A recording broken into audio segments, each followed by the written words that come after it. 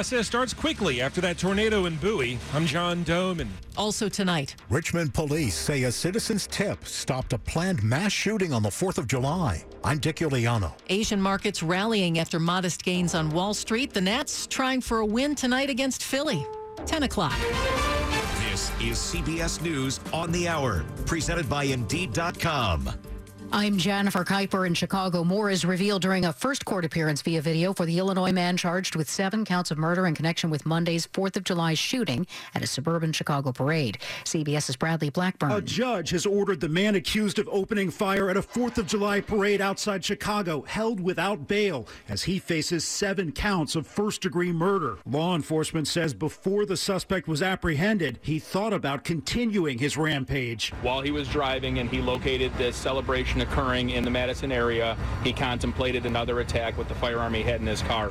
Indications are that he hadn't put enough thought and research into it. That's Lake County Sheriff Deputy Chief Chris Covelli. Far away from Highland Park, Illinois, there was a thwarted plan by 2 men to shoot up another 4th of July parade. More from CBS's Jerika Duncan. Authorities in Richmond, Virginia say it was a tip that helped them stop another planned 4th of July mass shooting. Police said a, quote, hero citizen made a phone call after overhearing a conversation about a planned attack that day. Police Chief Gerald Smith says 2 suspects are in custody and 2 assault rifles, 1 handgun, and 223 rounds of ammunition were seized. Louisiana's Supreme Court has ruled that the state's abortion bans will remain on hold. CBS's Allison Keyes reports. In a 4-2 ruling, the court rejected a request to allow immediate enforcement of Louisiana's laws against most abortions. The majority says the court is declining to get involved at this preliminary stage. A state judge blocked enforcement until he could hear a lawsuit claiming the law is unclear about medical exemption. A preliminary injunction hearing is set for Friday in district court.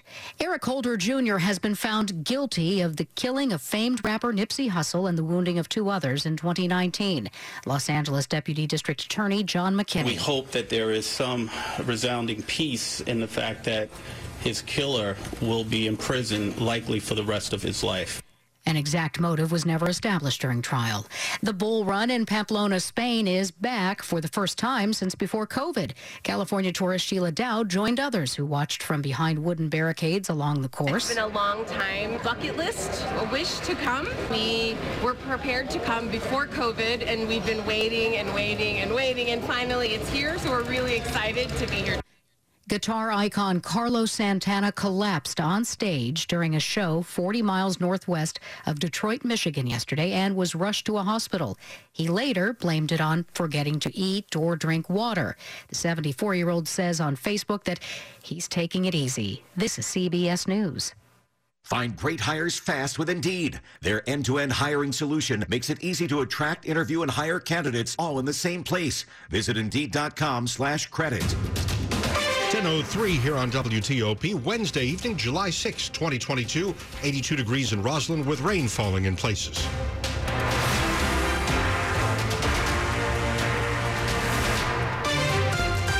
Good evening, I'm Dimitri Sotis with the top local stories we're following this hour. As we mentioned, it is another stormy night in parts of the area. Let's get that live update for you from Storm Team 4 meteorologist Ryan Miller. And Dimitri, we are monitoring on Storm Team 4 radar some showers and heavy showers at that across northeastern sections of D.C. and pushing up towards Montgomery County, northern Anne Arundel County, and Prince George's County. And we're watching more storms that are forming off to the north and west. Bottom line, there is a potential for flooding here through the evening and overnight hours. Nothing that is happening at the moment, but we're going to continue to monitor the radar, and we'll keep you updated should any flooding occur in the next several hours. Ryan Miller live from Storm Team 4. We can confirm for you 2 tornadoes in Maryland last night. A small twister briefly touched down in a field in Harwood. That's in Anne Arundel County, and it happened at 5:55 p.m. Because it didn't cause any damage, National Weather Service investigators really can't say how high its winds were. It is a very different story with a second confirmed tornado from yesterday. It touched down in Bowie with 90-mile-an-hour winds. It was on the ground for about 3 minutes, snapping a bunch of trees starting at 5:31. Some homeowners have repairs to make. Some are pretty extensive. WTOP's John Doman reports people were quick to start the cleanup. The EF1 tornado skipped about a mile through Bowie, damaging mostly trees, though several homeowners have some minor repairs to make as well. Though, look, all things considered, thank God, not a single person was injured. We didn't lose any life. Prince George's County Executive Angela Alsobrooks was grateful that the most notable thing was those large trees down. With the trees, just go find somebody. And that's what Bob Enderle's insurance company told him to do. Our insurance guy said they'll be out there, and they were. There were half a dozen companies out here. In Bowie, John Dome WTOP News. 10:05 as we look on in horror at the July 4th parade shooting north of Chicago. We've now learned that there was a planned mass shooting in our region July 4th in Richmond. Police say a citizen hero saved lives by helping them disrupt the deadly scheme at an Independence Day celebration. Richmond Police Chief Gerald Smith says 2 men have been arrested, and police have seized 2 assault rifles, a handgun, and 200 rounds of ammunition. The broad outlines are they were planning to actually shoot up our 4th of July celebration, okay? We know what their intent is, but we don't have their motive. Smith says the 2 men, Julio Alvarado and Bala Carcel, are both charged with being non-U.S. citizens in possession of firearms. Chief Smith says a person he calls a hero citizen called police after overhearing a conversation about a planned mass shooting. One phone call saved numerous lives on the 4th of July. Dick Uliano, WTOP News. 10:06 on WTOP. New tonight, a violation by one of the high-profile police departments in this area. It was found by a government watchdog. U.S. Park Police for years did not record radio communications on audio channels it used to operate and coordinate between officers. That breaks federal rules and it breaks department policy. The Interior Department's Inspector General says Park Police did not record communications on 2 of the 3 primary radio channels that the agency uses from October of 2018 through June 2020.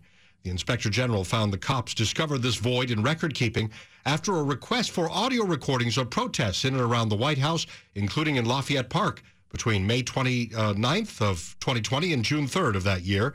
And that person was told some audio recordings did not exist. It was during that period, of course, that peaceful demonstrators were hit with pepper balls and tear gas to clear out of the park. Later, President Trump walked across the park from the White House to a nearby church to hold up a Bible while he posed for pictures. The Inspector General said it did not determine that the recording failure was intentional. Coming up tonight, millions of Americans have type 2 diabetes.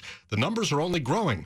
We'll talk to an expert from Emory University on factors that are driving up these cases and even stalling prevention and treatment efforts. Stay with us tonight. It's 10:07. And now the Small Business Buzz, packaged by the UPS Store. Inflation is weighing on the minds of small business owners, but they are otherwise optimistic. The SBA's Small Business Index, which measures individual owner optimism, ticked up to a new pandemic-era high in June. 2 in 3 small business owners say their business is in good health, and 2/3 expect revenue to increase over the next year. About half say the overall U.S. economy is poor. 40% of small business owners with employees say they now offer hybrid work. I'm Jeff Clable.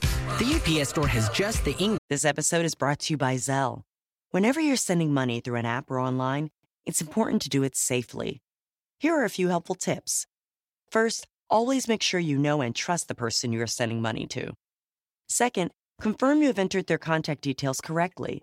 And finally, if you don't trust the person or your recipient is rushing you to send money right away, think twice before sending money through an app or online.